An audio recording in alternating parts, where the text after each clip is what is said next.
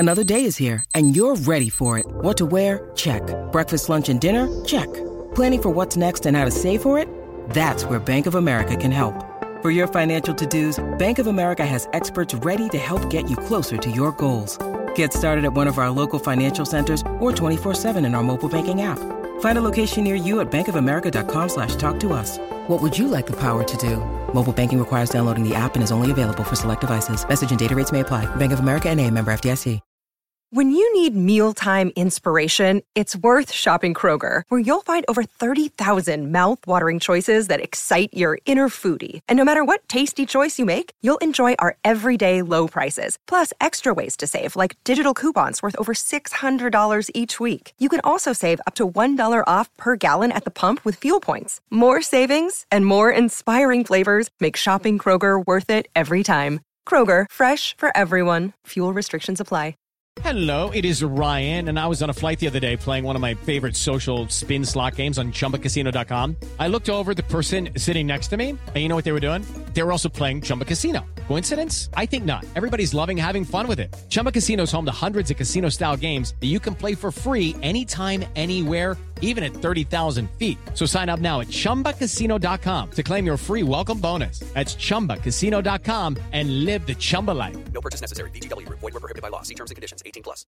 Hello and welcome to the Newcastle Natter. My name is Fergus Craig and I am joined by Paul Doolan. Hello. And Dave Watson. Hi, boys. Hi. There's a lot to talk about this week. There's injuries, infighting, and that's just us three. There's there's the Wolves game. There's social media. There's an awful lot to talk about. How are you, Dave? I'm good. I'm on gardening leave, lads. It is the best thing ever. I'm getting paid not to be in work. It's a wonderful situation. Cool. That's basically the last 20 years of my life. But yeah, good. Not really. Start a new job in April. So it's good. So obviously you've been in the house for a year anyway, but Jasper's at nursery, right? Mm-hmm. Ollie's working, I presume. Yeah. So what are your days like at the moment, Dave? Start the morning, do a little bit of exercise, then do the jobs around the house that Holly wants me to do, and in the afternoons, a lot of Football Manager. Like a lot of Football Manager. And that's cool. And see, I associate Football Manager with. I don't play Football Manager without watching TV. I will always have the TV on while I'm playing it. Do you watch TV while you're playing? No, radio's on or a podcast. Because if I put the telly on, I'll end up watching the TV and not paying enough attention to Football Manager, and I end up losing games, and I don't like that. So no, focus. Do you do a lot of I bet you do loads and loads on like the training. Yeah, I don't even touch the training. You got to do that, otherwise the players don't get better. And if you buy like a wonder kid from Brazil and you don't put the training in, it's a waste of money. I just do whatever the assistant manager or the coaches tell me to do with regards. But do you change your staff? I do that. What I'm saying is I have on a number of occasions become essentially the best manager of all time. And I hardly do any of the stuff that people like you do on Football Manager. So I just want to say that maybe you don't need to do all that stuff. No, you don't. That's why Steve Bruce has had such a long and successful career. I mean, we will get onto that later, but it is pertinent. It sounds like he doesn't do chuff all on the training ground. But anyway, let's talk about the Wolves game. Maybe. Well, he doesn't. He definitely does some stuff on this training ground, some of which we've heard about this week, which will be fun. But let's stick with the long-loved and traditional format of this show and talk about our most recent game. That was against Wolves. Paul, What are your thoughts on that game? I thought it was another decentish performance from us. I feel like we deserved to win it. We certainly had the better chances. I think if Wilson starts that game and is fit for it, we win it by 2 or 3 goals. We were that dominant, but a draw's not a bad result against Wolves. I think Fulham and West Brom, if they'd had that game, would probably have expected about the same. But the injuries are the thing that killed us, really. That's definitely the most negative takeaway from it, isn't it? I mean, we're certainly at a stage of the season and in a situation where we could really do with picking up 3 points. And in the context of the season and where we are as a football club, 1 point at home to Wolves isn't terrible. Certainly in a game where we certainly haven't cheated our way to that result. It was a relatively good performance, certainly for, I would say, the first 2/3 of the game. But Dave, the injuries, that's just a massive dampener, isn't it? That's what led us all to come away from that pretty depressed. Am I right, Dave? Well, yeah, because, I mean, we were talking fairly recently. Well, it was after the game that Wilson got injured that actually we didn't need to worry too much about losing Wilson because we've got goals in the rest of the side, like in Almiron and St Maximin.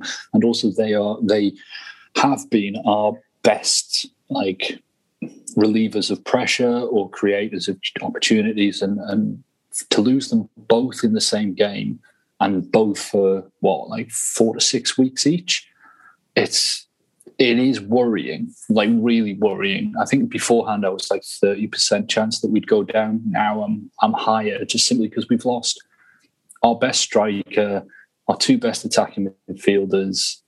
It is concerning, especially when there's no way we'll do relegation percentages in a moment, but there's no way that losing St Maximin and Almiron doesn't make it more likely that we'll go down. Yeah. And the thing that worried me, though, is that Almiron got injured in the first half, but played the rest of that first half. It was only I think 8 minutes or something like that. But that worries me because it's the sensible thing to do when you got a player who's so important to your team is protect him. And if he gets any kind of soft tissue injury, get him off the pitch. It's not worth, even if you were to lose that game, but he's fit and raring to go soon, then to just get him off the pitch as soon as possible. It doesn't make sense to me. Going back to Football Manager, the minute somebody gets a knock, get him off. I think that happens all the time at all clubs. And in those situations, the staff generally, you just have to go off the player. If the player says they can stay on, then there's nothing you can do about it. That is generally the way it goes. You see them through till half time unless they tell you they need to be subbed off. I suppose, but I still think that I don't know, I would bubble wrap a player like that and just drag him off the pitch. The shade of Papi's Cisse under Pardew, where he would admit he was bringing him back not quite 100% and gambling on his fitness because he's so important. It feels like we're sort of near that point again in terms of managing fitness. But then I think the amount of injuries we're getting, it sort of seems at first like an anomaly, but across the board in the league, there's plenty of clubs who've got probably their worst injury crisis in recent years. It's just one of those seasons because of COVID and the amount of games.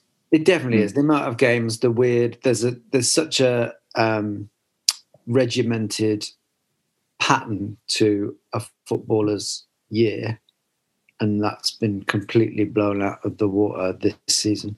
And we do also have a situation where I think most people would agree our best player, certainly our most threatening attacking player, Alan Maximin.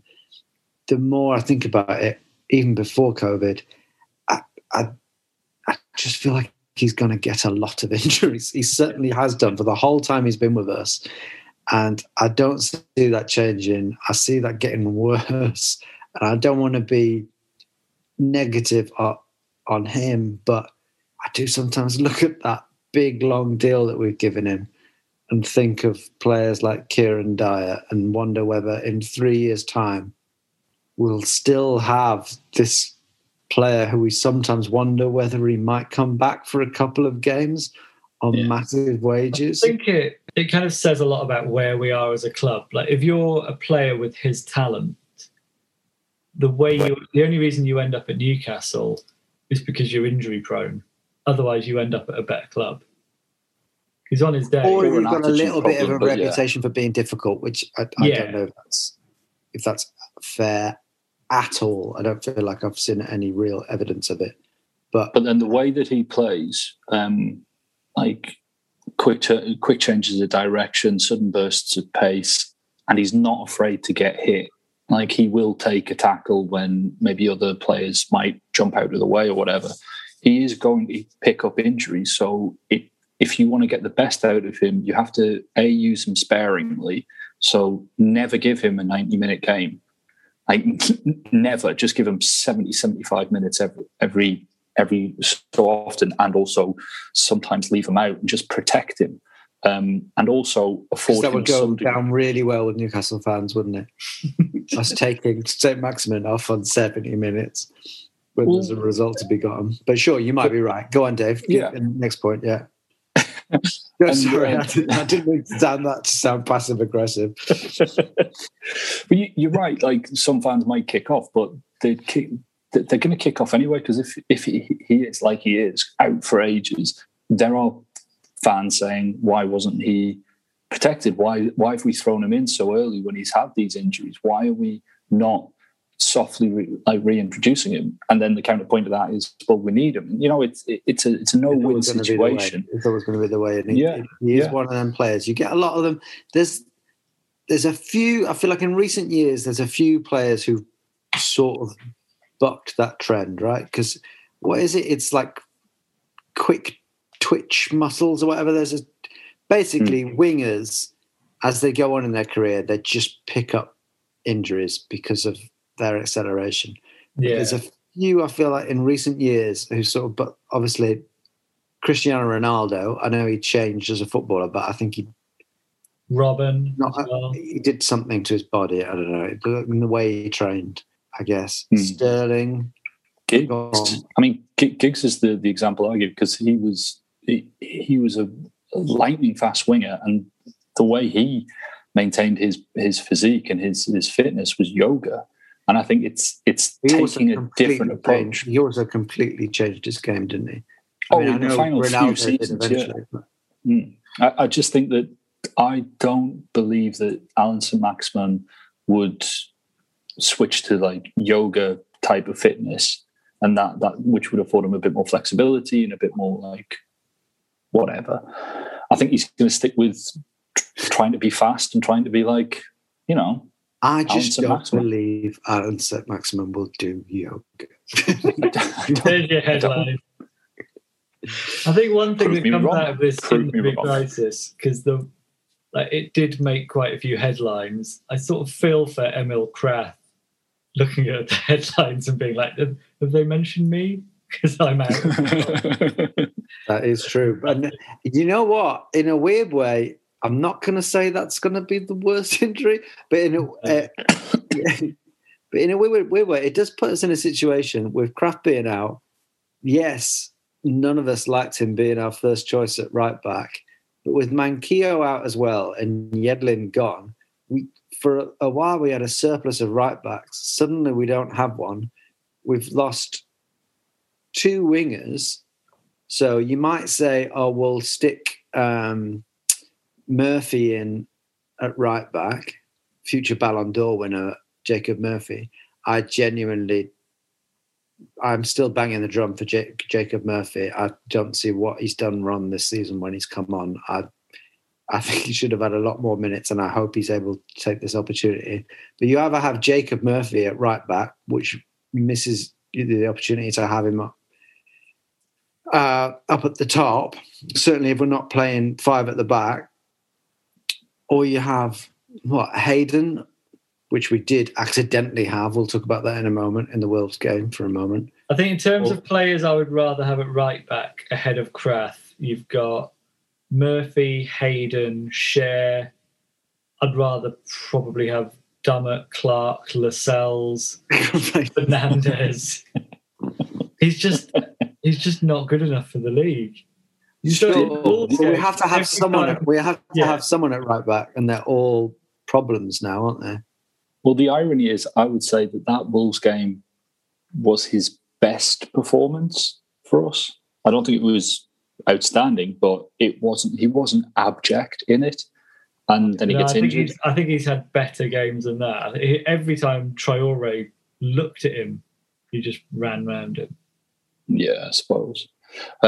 I think we do, like, the goal was well taken. You know, it was Ryan Fraser crossing it in. Goal, Ryan Fraser for Lascelles. Sorry, Dave, you were ahead and described it. Go on. No, that was it. It was just it was a good cross, good header. It was an absolute peach of a cross. And I think I think we mentioned on the WhatsApp group, it looks like those set pieces where it's a short ball and then the cross comes in from a little bit deeper. I think it seems to be part of the game at the minute, like part of our game. So that reap rewards. And then, I mean, their equaliser was it was a couple of minutes after St. Maximin went off and Kraft. And it was just, I mean, Bruce has blamed Richie for not passing on the message. Some people are blaming Shelby for taking a free kick too early. But it ended up with the player who's supposed to be right back or right wing back was actually in the far left corner. Jacob Murphy. Hayden didn't know where he was supposed to be, so he was like trying to be involved in our attack, and then suddenly, because they hit us on the counter, he's trying to get back into position. We were just all over the shop, and however it happened, and I'm sure most people would be very keen to blame Bruce, and they may well be right. But however it happened, it's a really shit way to concede a goal when you're ahead in a really important game where you could be getting 3 points at home. I think really bad. It felt like we were going to win as well. I did feel like we were going to win it, and it wasn't an individual error. It wasn't that we just suddenly started playing badly. We just messed up. I think all that happened. The key to it is you send on someone to give instructions to the rest of the team. You don't choose a player with as thick and broad a Scottish accent as Matt Rich. Because they're never going to get your eight back. You just nod and agree. Yeah, he doesn't come with subtitles. Yeah. You know, it's not like when I tried to watch that Ken Loach film set in Scotland with my girlfriend, and she asked for subtitles. That's Sweet 16. I think it was the other one. It's the one Joe. Anyway, right, fine. It was just a bad anecdote from 15 years ago. There were a few errors though. You said there wasn't individual errors. Well, Lewis didn't stop the cross. Dubravka spilled it. Hayden wasn't anywhere. Okay, sure. And that case, a collection of individual errors rather than one particular one. But yeah, it's a real shame that happened. I wanted to talk about Almiron came off. He did have a really good opportunity in the first half when it seemed like we were strangely dominating, and we did create a couple of good opportunities. Almiron had one. He hit the post. That was a shame. I heard some people say, you've got to score that. I felt like that was a bit harsh. I thought he did all right, didn't he? And then there was later in the second half, the chance that really felt like a good chance was after Jacob Murphy's stunning run that no one else is talking about. I do not understand how Jacob Murphy can go past three players and no one even notices it. But Alan St. Maximin, turns one player and everyone says he's worth 70 million. Exaggeration. Two things that have demonstrably not happened. True. But let me build this straw man. Jacob Murphy went on a nice little run and set up Joe Linton for a very good opportunity. which Alan Shearer says, you've got to put that away.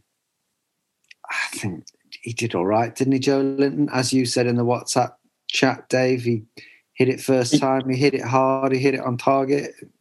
It was a really good defensive block. Like he got it past the keeper. So he hit it first time, hard, on target, past the keeper.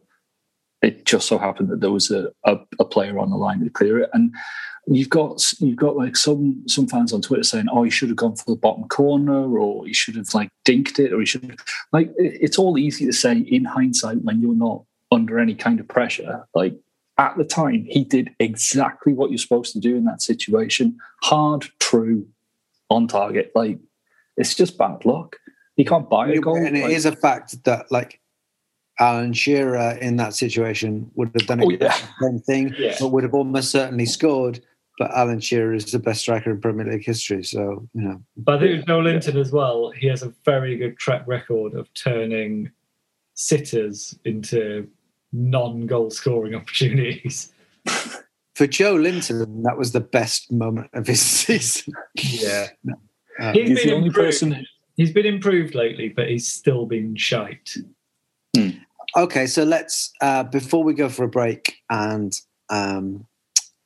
go to social media, let's talk about where we are right now. Wilson is still out. Almiron and St. Maximin are now out. We've got a couple of games coming up that are very winnable and very important in the context of our relegation battle. How should we line up? How do you think we'll be lining up? I think we have to go Gale up top as a proper striker through the middle. My worry is we'll go Fraser and Joe Linton and keep the formation we've got at the minute. The formation we've got at the minute works okay-ish because it's so dependent on Almiron. We're finally getting... Hang on, Fraser and Joe Linton, and aren't we sort of playing 4-3-3 at the moment? We're doing 4-3-1-2 or 4-4. Okay. 4-3-1-2 with Almiron as the number 10. And that was getting the best out of Almiron. But I don't think there's any point keeping that without him there, because I don't think we've got another... But what do you think it would be? It would be Fraser and Joe Linton with who at number 10?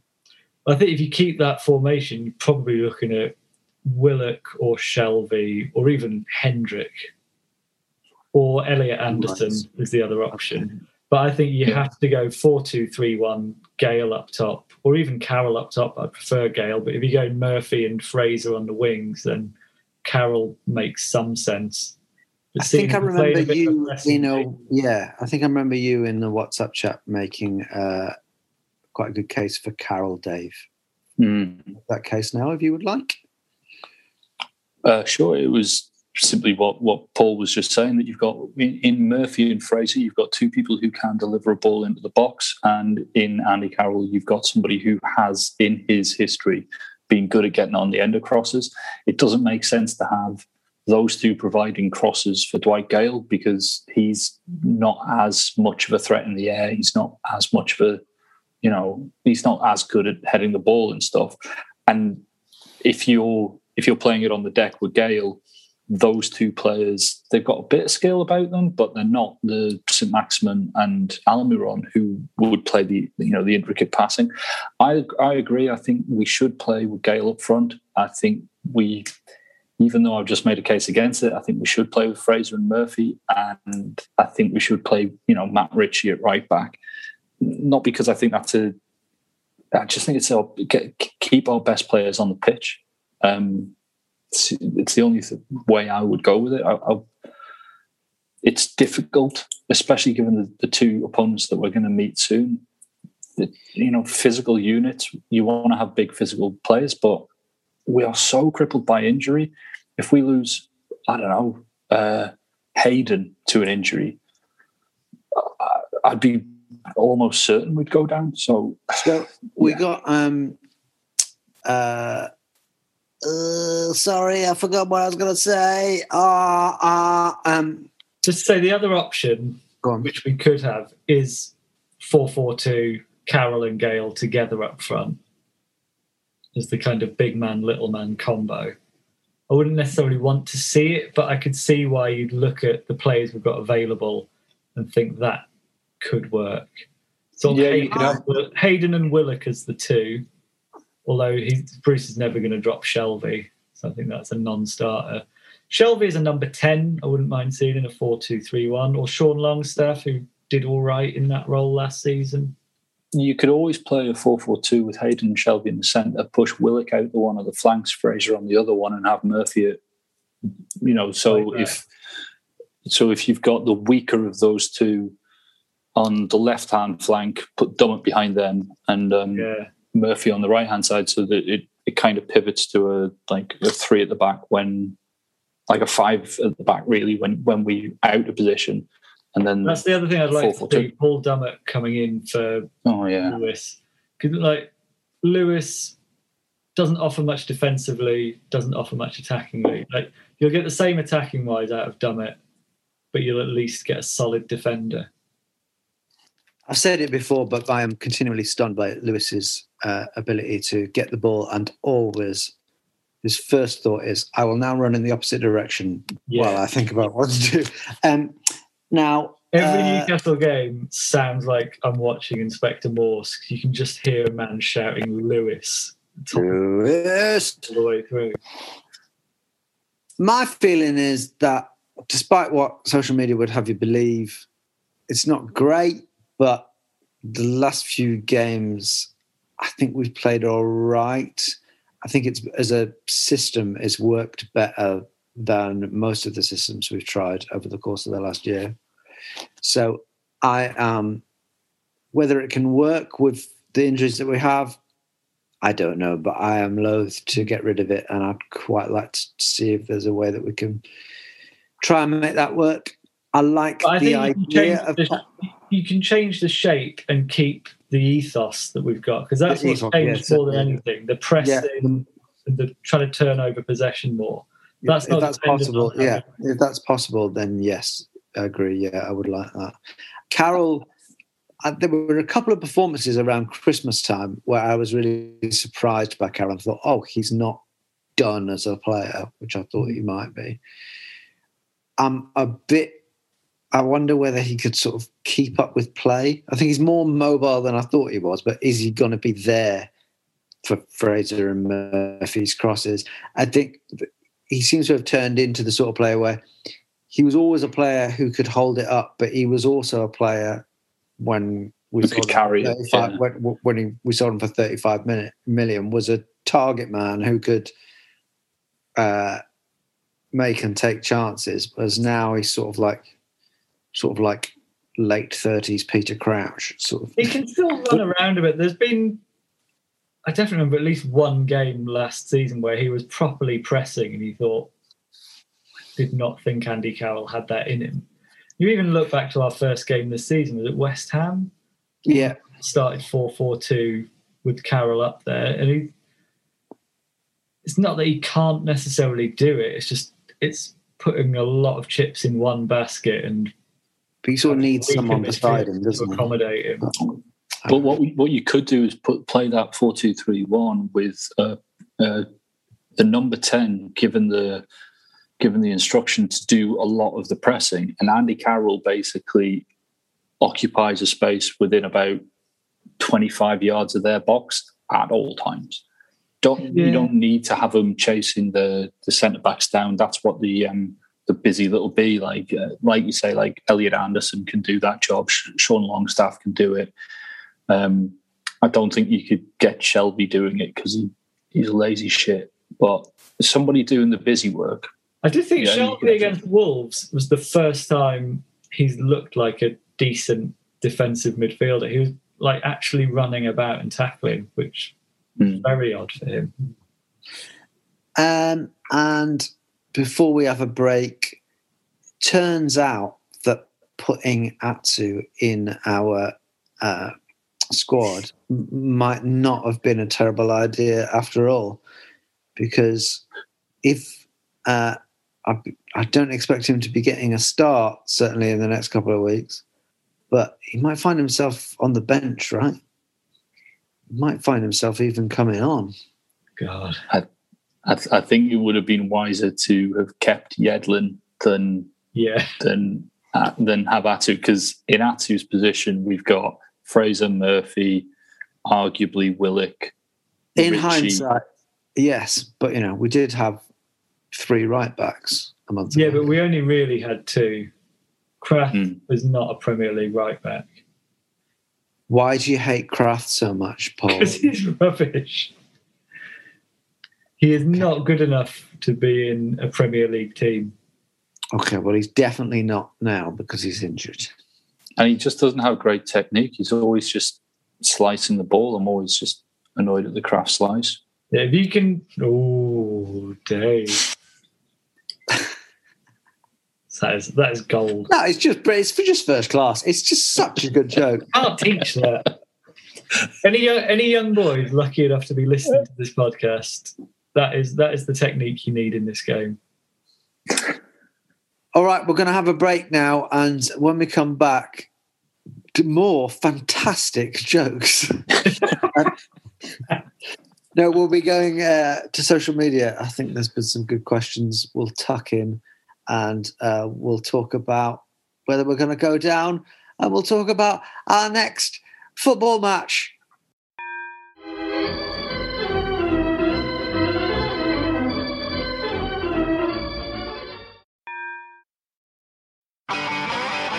If you want an e-bike that doesn't look like it's made for the shopping precinct, something that's less Mr. Bean and more Steve McQueen, check out the range of bikes from London-based Cooler King.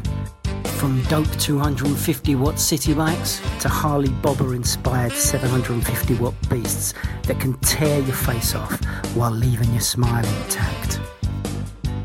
Cooler Kings are made in limited numbers, yet highly affordable. Check them out now on the web at cooler.bike or find them on Instagram with hashtag CoolerKingBike. Cooler.bike. E-bikes that are cool AF. Welcome back. Good break, guys. Lovely. Yeah, not bad. Good. So there has actually, I forgot to preview this for the second half, there has actually been some stunning gossip in the world of Newcastle United. Right, this is what I heard, right? I heard that, Matt Ritchie, right? Oh, yeah. Wolves game, right? He came on, right? But there was all like a mix-up, wasn't there? No. Be a right back. And Steve Bruce, right, he said in post-match interview, right, he was all like, oh, well, I told Matt Ritchie to tell the other boys, and he didn't tell them. And right, should I continue with this? I like it. That is the gist of it, right? Steve Bruce suggested in his post-match comments that Matt Ritchie hadn't passed the message on. Yeah. I think to add a little bit as well, it was more messages. It was like Jacob Murphy, who was playing left at the time, had to get to right back. We had to switch to 5 at the back. There's a lot of messages to get around. And the other point, Shelvey took a quick... Have you not all got the email? We should have just sent out an email. Go on. The thing and you've also got Shelvey taking the quick free kick, but there was a break in play, so there was plenty of opportunity for Steve Bruce and the coaching staff as a whole to pull across the players that they needed to talk to and say, you're there, we're playing 5 at the back, you're going to fill in at right back. Like, there was plenty of opportunity and it wasn't done. And Lascelles in the post-match said, yeah, we need to talk about that. So clearly the players were a bit miffed. And then for Bruce to throw Ritchie under the bus in the post-match, and also he threw Lewis under the bus, Dubravka under the bus, he was blaming everybody for that goal other than taking responsibility on himself and the coaching staff to get the message across. It's never his fault. I'm not defending Bruce, but it must be annoying if you send a player on in what is quite an ordinary occurrence, if you pass on the messages about what system we're switching to, and that message doesn't get across.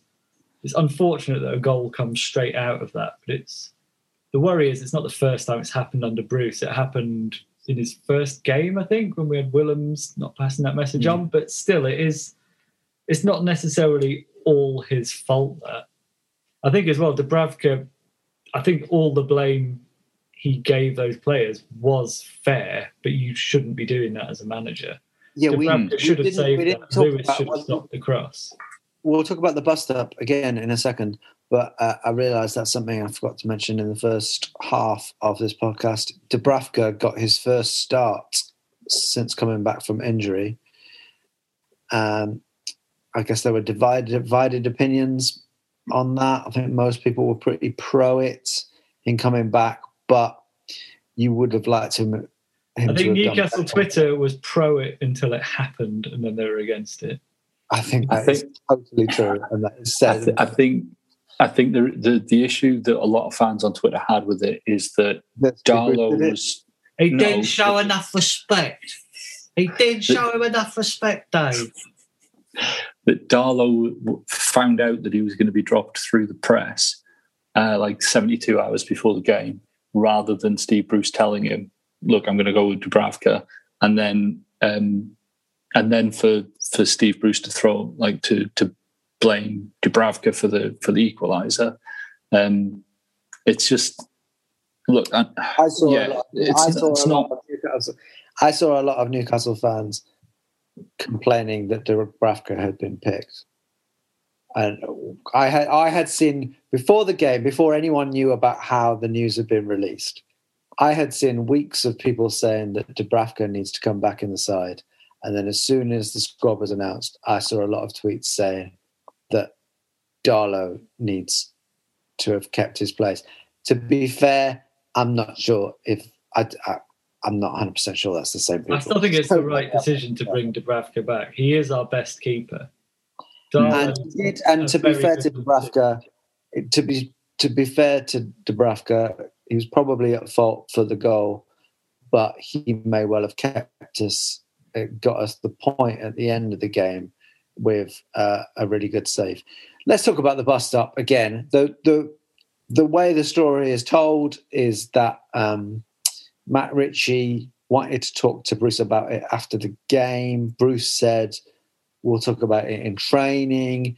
Then Ritchie brought it up in training, and then Bruce started shoulder barging him. Well, no, what happened is... Right, go on. What was it?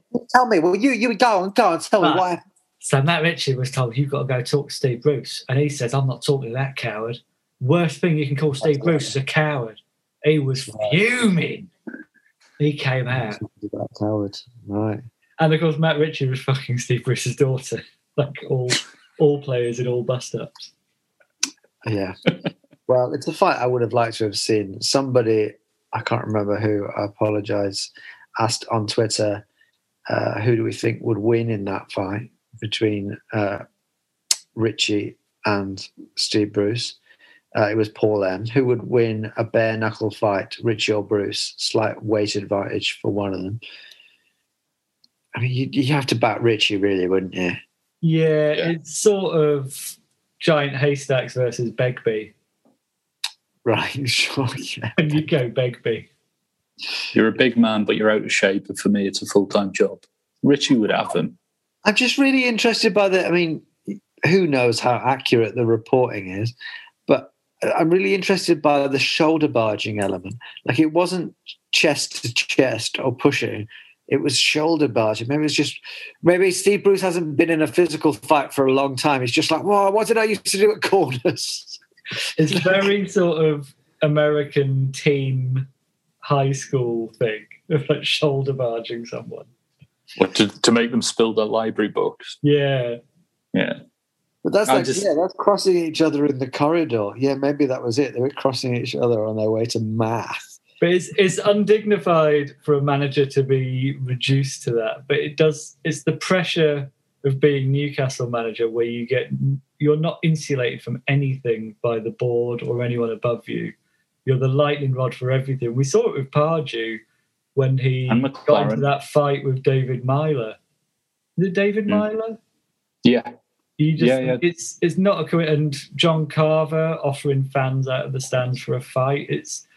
you're so alone as Newcastle manager, and all the pressure goes onto you. That I mean, it does say something about it. Also suggests that the sort of man who throws up in a fireplace during a business meeting picks a certain type of manager.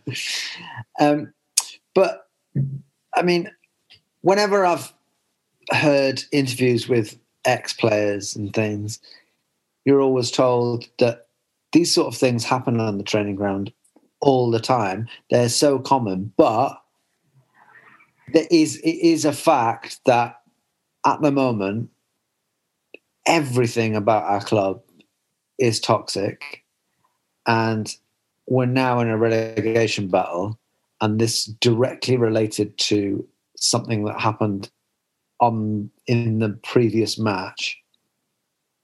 It's between the manager and a senior player. It's not good, is it? Yeah, like I mean, people have said, "Oh, he's lost the entire group of players," and other people are saying, "Oh, he's only lost a few of them." And actually, like I think Luke Edwards was saying that a lot of senior players are refuting this story in the Mail, and they're saying that's not the case. We all actually like him. Doesn't matter if Steve Bruce has lost some of these players. That's too many in this season. Isn't you know it what I mean? I might be wrong on this, but isn't it? It's Craig Hope, and isn't he the same guy who got banned for getting it wrong on St. Maximin recently? Isn't he the one who came out with the St. Maximin falling out story? That I'm not sure he necessarily got it wrong, but he was banned for. But then the written press have been banned as a collective. Sure, I think. Well, they haven't. That's not true, but I think they were. NUFC banned the written press from fairly recently, I think. Yeah, it was fairly recently they got banned. Okay, but now they're allowed a couple. Get into it. From what I heard, they weren't banned, but it was interpreted as that by some. That whatever. What am I saying? Whatever it is, it's clear something happened and it wasn't good. Whether every element of it is entirely true, it's there's a lot of things culminating that are not good signs. You know, the injuries, this bust up, you might say our performances have improved. Our results have not recently, really.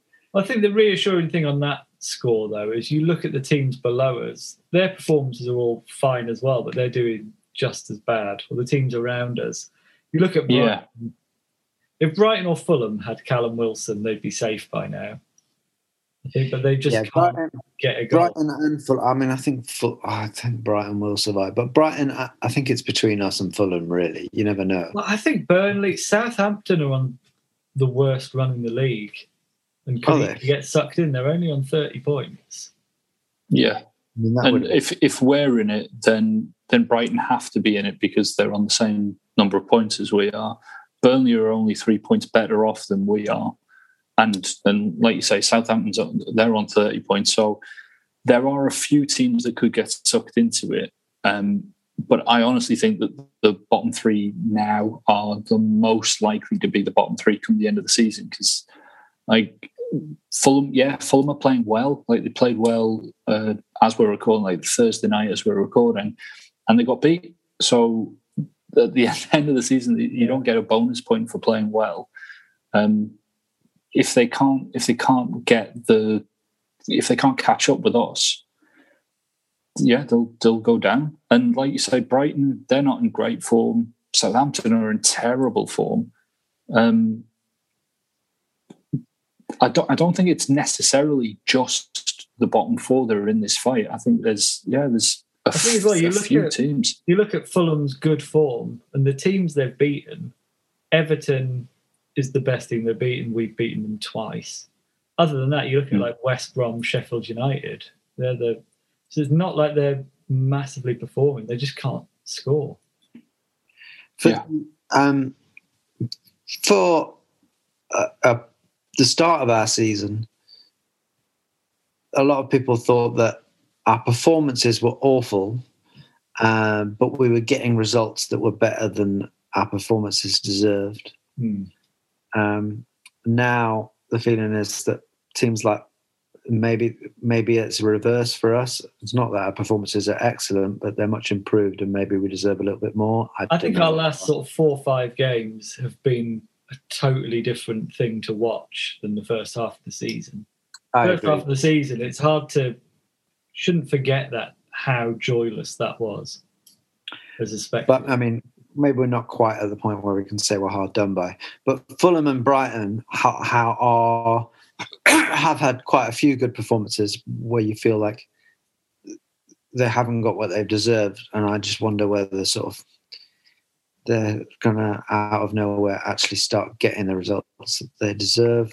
Who knows? But like Paul says, the reason that Fulham and Brighton are in the situation that they are is because they're making chances and they're creating chances and they're playing some nice stuff, but they can't put the ball in the back of the net, and that's why they're in the trouble that they are. And they haven't, in the January window, bought a goal scorer. But we have a goal scorer and he's injured. Yes, we put the ball in the back of the net on Saturday, but that was from central defender, and you can't rely on that. Can we for a whole season that one time? Yeah, I mean, but I just think that I'm not confident that we're staying up, but I am. I think the most likely thing is that that the teams in the bottom 3 will be the bottom 3 come the end of the season, and also there's no guarantee that Brighton is suddenly going to start scoring goals, and that's going to be enough to keep them up. Because honestly, we've got arguably the easiest run-in of all the teams. We have statistically got the easiest run-in as well. Okay, I'm going to give you a couple of Twitter comments / questions now, and then I'll ask for your percentages for us going down, because I've got some from some others. Theo Penn says, with the injuries, we're screwed, right? I'm at 75% chance of us going down. We've got somebody. I'm just engaging with our fans, Paul. We've got Jake Sampson. He says that he's about 90% that we're going down. I think that's the two who gave us actual percentages. Where are you at, Paul? 40. I think Paul's at 40%. I think the key thing about these injuries is they're all players who have at some point this season been dropped or been about to be dropped as well, apart from Wilson. Wilson's the big miss, but he might only be out for the next 3 games. They're 3 of our more winnable games. We've still got Sheffield United and Fulham after that. It does give us the opportunity to get... I feel like I would have liked to have seen Fraser play a lot more this season. Yeah. He did come on, Amaron went off, Fraser come on and made a goal, and I'd like to think Fraser, if Fraser can stay fit enough to play 90 minutes, or at least nearly 90 minutes in most games, then that's almost a light-for-light replacement for either Almiron or Sam. And I think as well, as big a miss as Wilson is, we did manage to finish 13th or 14th last year without him. There's still goals from other parts of our team. I mean, Shelby was our top scorer last season. The amount of defenders we've had scoring before that. Yeah. Dave, what's your percentage chance of us going down? 40. Yeah, about 35, 40%. I'm tempted to say something different to Paul, but no, I'm probably 40%. I'll be absolutely honest. You're both making me feel better. I'll be absolutely honest. I'll give you what I thought about this today. I thought about where I was at today before we had this conversation, and I was at 50-50. I was at 50-50 because... Was that before the Fulham Spurs game? It probably was before the Fulham Spurs game that I thought that bad. I don't know. They've got Liverpool and Man City next. I just couldn't feel right. Yeah, but I felt like I could feel Fulham breathing down our necks and our situation. But yeah, 538, who you may know or not know, you may respect or not respect. They're a sort of data analysis, politics and sports thing. I like to think they're more reliable than betting companies, because betting odds are based on the feelings of football supporters, whereas this is supposedly just based on data. They have us, a lot of people might be surprised by this, but they have us with a 29% chance of going down. My worry is coming down. They've got Fulham with a 55% chance of going down, Burnley 10%, Brighton 6%, Palace 2%, Southampton 3%. Interesting. My worry is it coming down to the last game of the season, Fulham away, just for the nerves of. I'm already nervous about that game. Yeah. I think our next game is the biggest of the season so far, because if we can beat West Brom, I would say that's like the penultimate nail in their coffin, and it would hopefully push us and likely push us 6 points clear of Fulham. And they've still got, like, after Liverpool, they've got Man City. So even if we were to lose against Villa, which I think is likely, they're likely to lose to Man City. So we've maintained a 6 point gap. I know Liverpool just won, but taking that aside, they're on a terrible run. And we got Jota coming back and Fabinho, though. They have been decimated.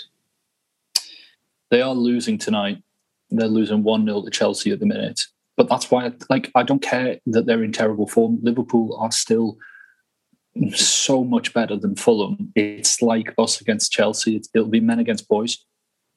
Sure, they did lose, 6-1, 6-2 to Villa. I mean, I know that was a long time ago, but, Liverpool aren't a automatic... They're not a banker. Points in the way that Man City are. Liverpool are a very unpredictable side this season. Good. We still got them to play. So that is we got a point off Liverpool this season. We could get. Yeah, but the funny thing for me is that Newcastle fans will, because it's their nature, look at our game against Liverpool and say we'll 100% lose that game. But they'll look at Fulham's game against Liverpool and say, well, I'd fancy Fulham to maybe pick up a point. It's like, well, we're all shit as each other. So if we're 100% going to lose it, so are Fulham. Well, I'm making the case that either of those men fighting over a cone at the bottom. Yeah. I'm just making the case that, nothing is binary, and it's not like we're definitely going to lose it or they're definitely. I'm just making the case that it's sport, and things you don't expect to happen can happen. Yeah. So let's talk about tweets, baby. Let's talk about wow. Let's get to Twitter. We've already had that from Theo Penn. Theo Penn also said, now this sentence is the way he's constructed it. It could mean two different things. He says, what's more painful for you to watch at the minute at Fergus Craig? England's batting or Newcastle's football, right? But another way of reading that question is, what's more painful for you to watch at the minute? Fergus Craig, England's batting or Newcastle's football? I'll go A. Yeah. Right, okay. I mean, I think the question he's asking, I think he knows I'm a cricket fan. England's batting or Newcastle football? I don't know. I didn't see much of England's batting. I guess Newcastle's football because I find it more stressful. But I think as well, though, like we've said a few times, the last few weeks, Newcastle's football has been decent to watch. It's been infuriating. Compared with what came before, definitely, immeasurably. And also, it's not where I would like us to be, but it's nice in one respect to be supporting a team who have a lot to play for at the moment. Every game is really important. That is stressful, but it's part of the joy of sport, right? To have games that you really, really want to win. There's probably a better way of putting that sentence, but here we go. Here's a very good tweet. Ed Fusco says, Blackburn have a 25 million price tag on Adam Armstrong and Brentford value Ivan Toney at 25 million. Both players were deemed surplus to requirements at NUFC, but are doing brilliantly in the Championship. Meanwhile, we have no forwards. Why are we so bad at nurturing talent? See Longstaffs for more. I mean, it's a good point, isn't it? Yeah. When you think about the Longstaffs as well. Well, I think we've historically been terrible at arranging good loans for players. We've got Scholler as loan manager now. It'll be interesting to see if that changes. But we just never... Other clubs would send players like that out on loan 3 or 4 seasons in a row and then bring them in when they're ready. The other problem we've had, as well as not... If you play for Newcastle and you're that age and a good player, you're not going to get in the first team because we're always in a relegation battle. So it's always too high stakes to throw in kids. Whereas if we were safe by sort of February, March... That's where you get 5 to 10 games as a youngster to actually make your case for the team. I feel like with the loans, they often seem to be going down to like League One or League Two or something. It's like, can they not? Well, that's fine. Look at Dummett. Yeah. He went sort of very low down and then started progressively going higher up. But wouldn't it be like Armstrong or Tony were having these incredible seasons on loan in the Championship? We've got it. The one that seems to be managed well at the minute is Freddie Woodman, who was like under-23 World Cup winner. And now he's in his second season in a row at Swansea, guaranteed starter there. And he'll probably be ready for our first team at some point soon. But that's one that we're actually doing. You can only have one goalkeeper in the team at one time, and we always seem to have a surplus of half-decent keepers. But Dubravka's quite old. I don't think Darlow's going to be our number one. Darlow's a lot older than I thought a few months ago. But we're looking at Woodman, really. Okay. But he's one that's gone to a Championship club and is getting 30 plus games a season. Maybe Woodman's one, but it's true. It is true. The issue is the backroom staff, like Paul says. We haven't got a good system in place. Yeah, it comes from people like years of people like Derek Lambias and I've forgotten the name of the one now. Lee Charnley. Just they're not publicities, but direct branch managers. And we're changing the managers too often, and that means that the whole fingerprint of the club changes each time because. We don't change our managers that much more often than most football clubs. I'm not saying than Watford. Say. Yeah, but then Watford have got a director of football, haven't they? Yeah. So and they are like in a partnership with Udinese, and so that whole group have a very specific plan about who to loan, like which players to buy, where to buy from, where to loan to, whereas we're relying on Shola Amiobi to find, I know that they sent Elias Sorensen off to Cardiff and he just never played. Not Cardiff, Carlisle. And he just never played. And it was like, well, that's a waste of a time because he would have been better served training with the Newcastle coaching team. So it's just, they're just badly run and they have been for, decade. But I think as well, you look at Tony and Armstrong, not wanting to make everything about Rafa, but that sort of happened on Rafa's watch. And for someone whose image was based on him very much being across every detail of the club, you sort of think, why aren't they getting put out on decent loans or getting a run in the team? Yeah. It feels like a drop ball there. Definitely. And it's not in defence of him, but at the time when Tony left, nobody was really surprised, and that he's gone on to do really well for himself is great. But I don't think anybody was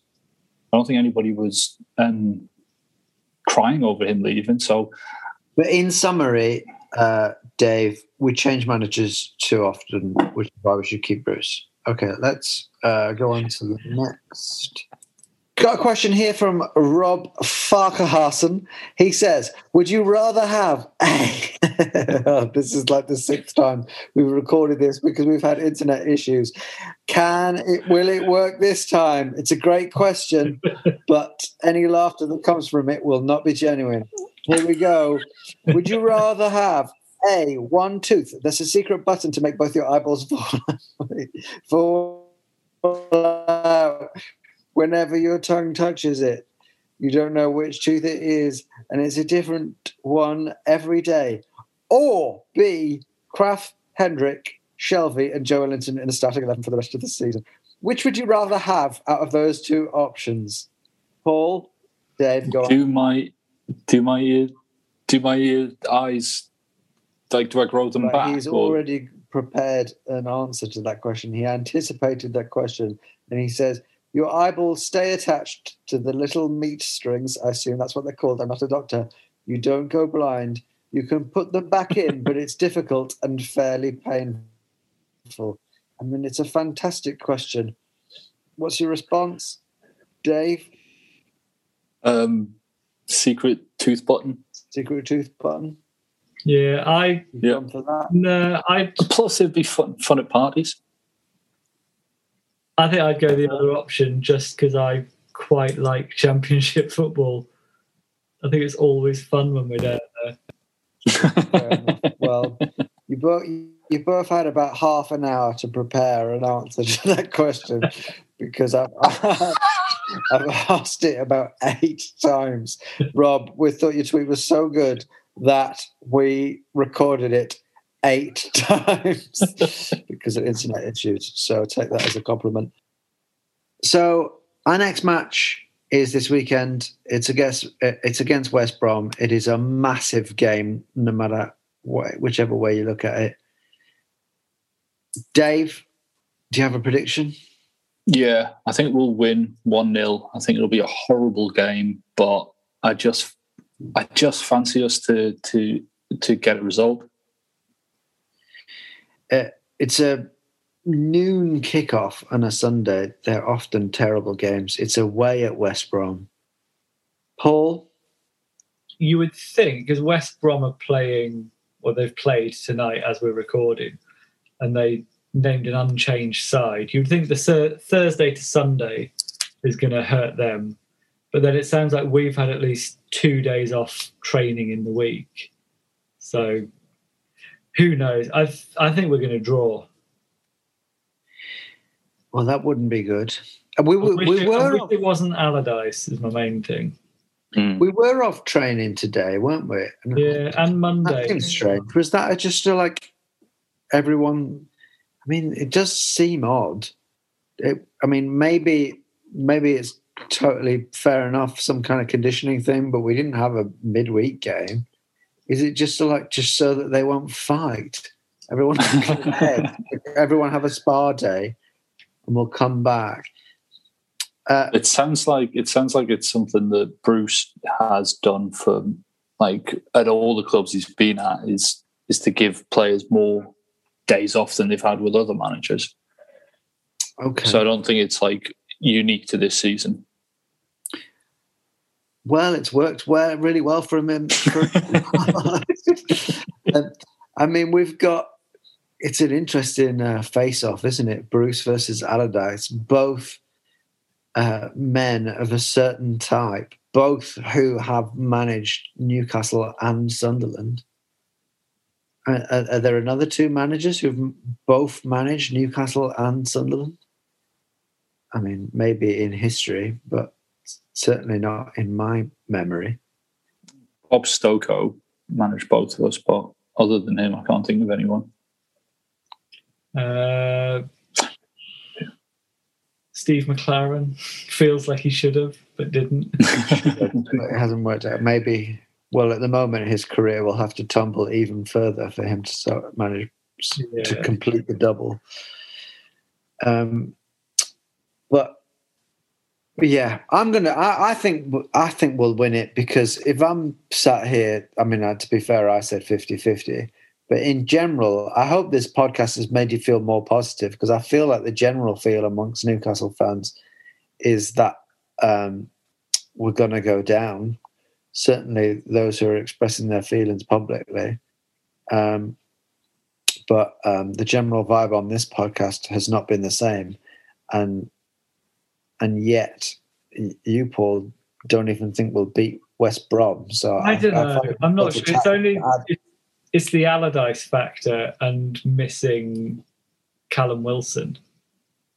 Sure. I think we'll have to pick up more points at the end of the season. Maybe. I would like us to. I find it hard to tally not beating West Brom and staying up. But I think if you look at their last two games, Fulham and West Brom are both lost. If we get a point, that's still taking us away from Fulham. It's going to be small margins. A lot of fans are acting like Fulham are going to be winning every week and we're going to have to win every week. That's not going to be the case. Sure. No, yeah, fair enough. 3 wins and a draw between now and the end of the season is enough to get us safe, I would say. I think we'll win. I don't know how, but I'll go for 1-0. But I think we'll win because I believe in magic. You believe in Steve Bruce? And I believe in Steve Bruce. I think he's going to turn it around. Honestly, I think in a couple of seasons we'll be saying, can you believe, did you know Man United nearly sacked Alex Ferguson? And then look what happened to that club. I think we will, as a club, turn it around. We'll look back and go, can you believe how close the fans hated him? The fans wanted him gone. Can you believe how close Newcastle United got to getting rid of Steve Bruce? We'll be saying this at the Open Now look at them. Parade. European giants. Paul? I forgot the word for giants then for a second. Yeah. I've never witnessed in person a mental breakdown. It is a terrifying to see. What are you talking about? I mean, it was just a little bit of improv. I can see that. I can see it in your eyes. I think Bruce is going to get sacked before the end of the season. Oh, right. Okay. Well, let's do that then. You actually think he's going to get sacked before the end of the season? Yeah. If we don't beat West Brom, he's gone. Yeah, but you think we will beat West Brom. So tally those two things, knobhead. Well, because the Damocles sword is still going to be lingering over his head. Yeah. Okay. I reckon he's lost enough of the players, and I reckon he's lost enough matches that he will get sacked before the end of the season. Isn't it going to cost £4 million to sack him, though? It cost £100 million to go down. Well, my worry is as well, we're going to be replacing him with Graham Jones, whose own managerial record is worse than Steve Bruce's. We're not going to bring in someone necessarily better, I would say. No, but we replaced Pardew with more clamouring. We replaced Pardew with Carver and we stayed up, and Carver's arguably worse than Steve Bruce. Yeah, but Carver's record was worse than Pardew's. If we bring in someone with a worse record than Bruce, we will definitely get relegated. That was a terrible moment in our club's history when we replaced Pardew with John Carver.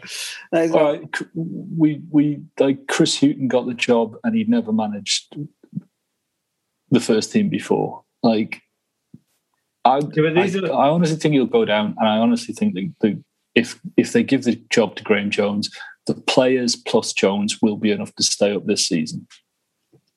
I think that Graham Jones is a completely. I agree. That there's a chance that Bruce will get sacked before the end of the season, and I also agree with what I'm certain your opinion is, which is it would be far too late. Not to keep us up, but he should have been sacked earlier. Mm. But Graham Jones, and I also think that the most likely thing is that Graham Jones will take over. But Graham Jones, who knows the way it'll go? But he's such an unknown quantity. All Graham Jones only exists in people's minds. Yeah, as a person, he's like project whatever you want onto Graham Jones. He's like Ian Cathro used to be for us, where everyone was like, oh, he's going to be a great manager. He's amazing on the coaching team, until he got the Hearts job and was dog shit. It's like, yeah, it's so much guessing just in people's minds. Like, how the fuck did anyone know that Ian Cathro would be a great manager? How the fuck does anyone know anything when you're like, Graham Jones is just a name. He's just a name and a photo shoot and someone that you've seen on a touchline. We don't know anything about him. The thing about Graham Jones is he's been part of very good coaching teams with Martinez at Wigan and Everton and Belgium. But as a manager, when he went to Luton on his own, was terrible.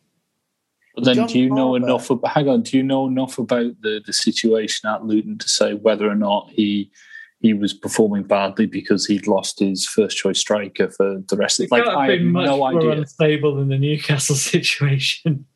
No, but that doesn't necessarily mean he's going to be a good coach or a bad coach. That short spell at Luton, I have no idea, because you've seen other managers have bad experiences at one club. And then, like, look at David Moyes at Sunderland. You'd say, well, that's him. He's a busted flush. And now look at him on West Ham. He's doing really well. If you asked the fans of the other 19 Premier League clubs if they would swap managers to have Steve Bruce, you would get 19 no's. If you asked them if they would swap managers to have Graham Jones, you would get 19 who's. You wouldn't even get a no. I'm not saying he's well known. I'm not saying anything about Graham Jones other than we don't know if he's going to be any good or not. But I do think that my whole point. But that's the same reason to appoint anyone from the street that you've caught in a net. No, it's not. Like the idea that Graham Jones has worked with good managers. Right? About John Carver worked with Bobby Robson. He was like. Yeah, he was. Bobby Robson. You're building a straw. I'm not saying that he's going to be good or anything. I'm saying that him plus the players should be enough to keep us up this season. Not saying that like he's because the players are good footballers. They are like bottom end of the Premier League, but good enough to survive in this season. And he's a qualified coach. Like if it was some random off the street, I would. If he was some random off the street, I wouldn't give him the same like chances. And Steve Bruce has lost the players, or some of them, enough of them to make a newspaper headline. Yeah, Steve Bruce he lost the players when Graham Jones came in. It's Graham Jones that has done it. Graham Jones walking his sexy little ass up and down the training ground. Bruce has got form for this. Bruce has got form for this at other clubs. Yeah, Villa, still a far more successful manager than Graham Jones. This is the thing; people are projecting a lot on the skills of Graham Jones. You're projecting it onto people. People aren't saying Graham Jones is going to be a world-class coach or anything like that. They're not saying he's going to be a good manager. Good enough to keep us up based on hope. Yeah. Based on hope and the fact that he's been a decent coach. No. Run on. Based on Craig Hope. Hang on a second. Well done. Yeah. That's what the club has been run on. They hoped that Steve Bruce would be enough to keep us in the Premier League. Well, that's what sport is based on.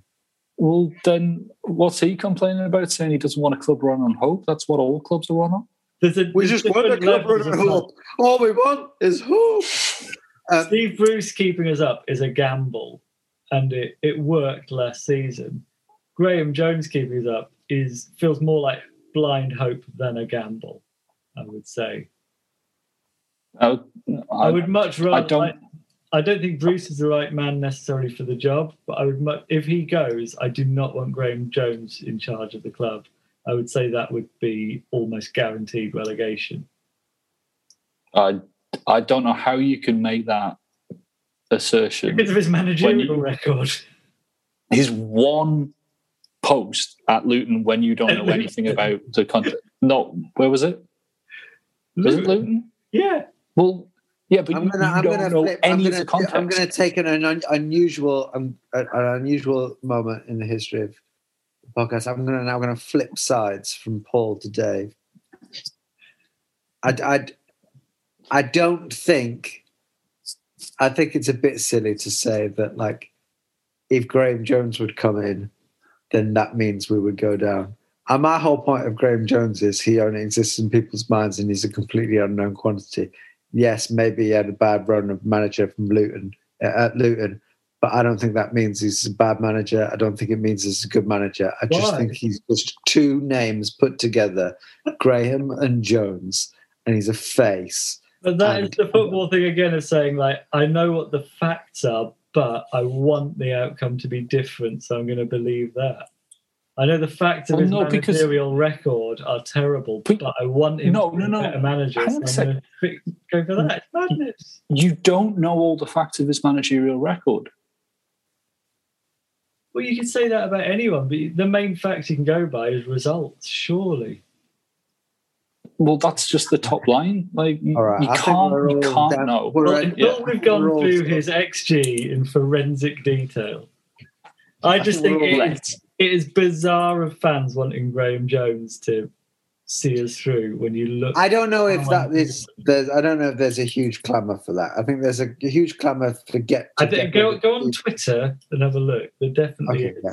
I think there is a huge clamour to get rid of Steve Bruce, and there is a sense that whoever you replace him with, as long as they're a qualified footballing professional, is automatically better than Bruce.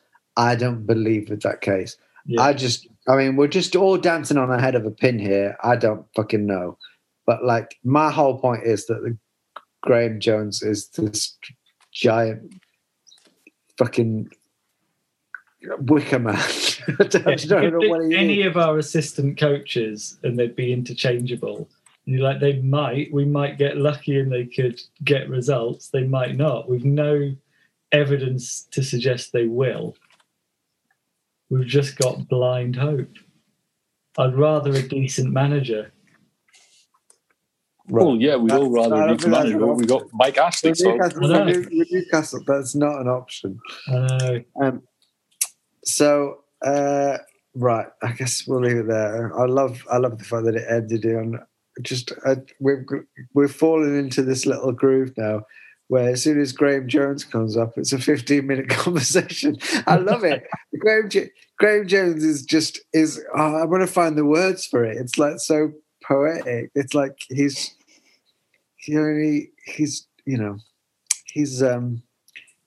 the end of Blackadder Goes Forth when they all go over the top.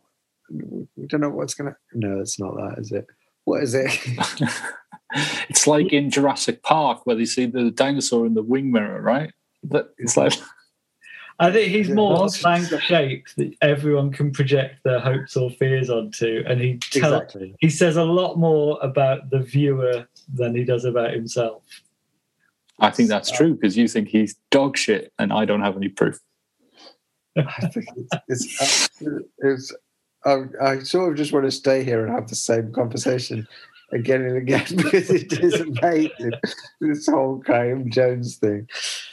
But yeah, okay, we'll leave it there. I'm sorry. But it's not like just the final thing on Graham Jones is actually yes, more Graham Jones. Let's have it. The general gist of the conversation is, I don't know who the fuck he is, but I want him in charge of my Premier League football club to help us survive. Yeah. I agree with that. Yeah, I don't want us to sack Steve Bruce and get Graham Jones. I don't want that. I want us to sack Steve Bruce, but I bring in a manager.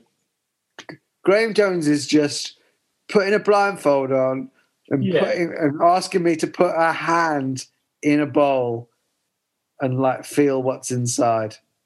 I don't know what it's going to be. It might be a Fredo. Would you rather Graham Jones or Scholler? What? Would you rather Graham Jones or Scholler in terms of people that are still at the club? I would rather Graham Jones. Yeah. Because I know that he has at least... Part of you surely wants to roll the dice on Scholler Amiobi manager. My theory, genuinely, here we are. We were so nearly out. I want to go to bed. This podcast was going to be over ages ago. This My is the comic theory relief always- one that we're doing for 24 hours. I mean, here, this statement might bring about enough ridicule to give us another 40 minutes of this podcast. But my theory always about Shola Ameobi was that one of the reasons he could never quite finish as often as you would like as a striker was because he was a little bit too intelligent. And what I mean by that is, like, he had an IQ of like 100. But I mean that he had too much going on in his head when he was one-on-one with the keeper. Maybe he can use some of the stuff that's going on in his head to work out what to do with this fucking football club. Yeah. No. Okay. No. Fair enough. All right. We'll leave it there. Would you sack Would you hate Steve Bruce, Dave? Would you sack Steve Bruce? Let me go to sleep. If you knew that Shola was going to be manager, would you sack him? If you knew Shola was taking over? Would I sack Steve Bruce if it meant I could end this call? Yes. No. Would you sack Steve Bruce if it meant Shola was manager tomorrow? Would you No. What about Tommy Ameobi? No. Not Shola Rama. No. What about Kevin What about Peter Beagrie? Right. Yes. Yeah, I would. Yes. Yes, I would. What about what about Catherine Seeley?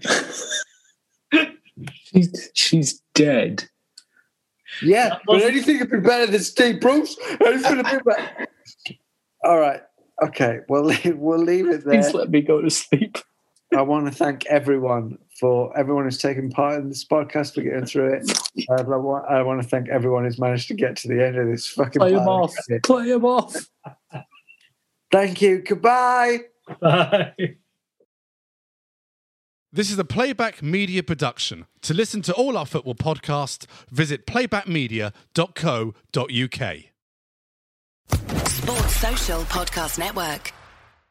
Hello, it is Ryan, and I was on a flight the other day playing one of my favorite social spin slot games on ChumbaCasino.com. I looked over at the person sitting next to me, and you know what they were doing? They were also playing Chumba Casino. Coincidence? I think not. Everybody's loving having fun with it. Chumba Casino is home to hundreds of casino-style games that you can play for free anytime, anywhere, even at 30,000 feet. So sign up now at ChumbaCasino.com to claim your free welcome bonus. That's ChumbaCasino.com and live the Chumba life. No purchase necessary. VGW. Void where prohibited by law. See terms and conditions. 18+.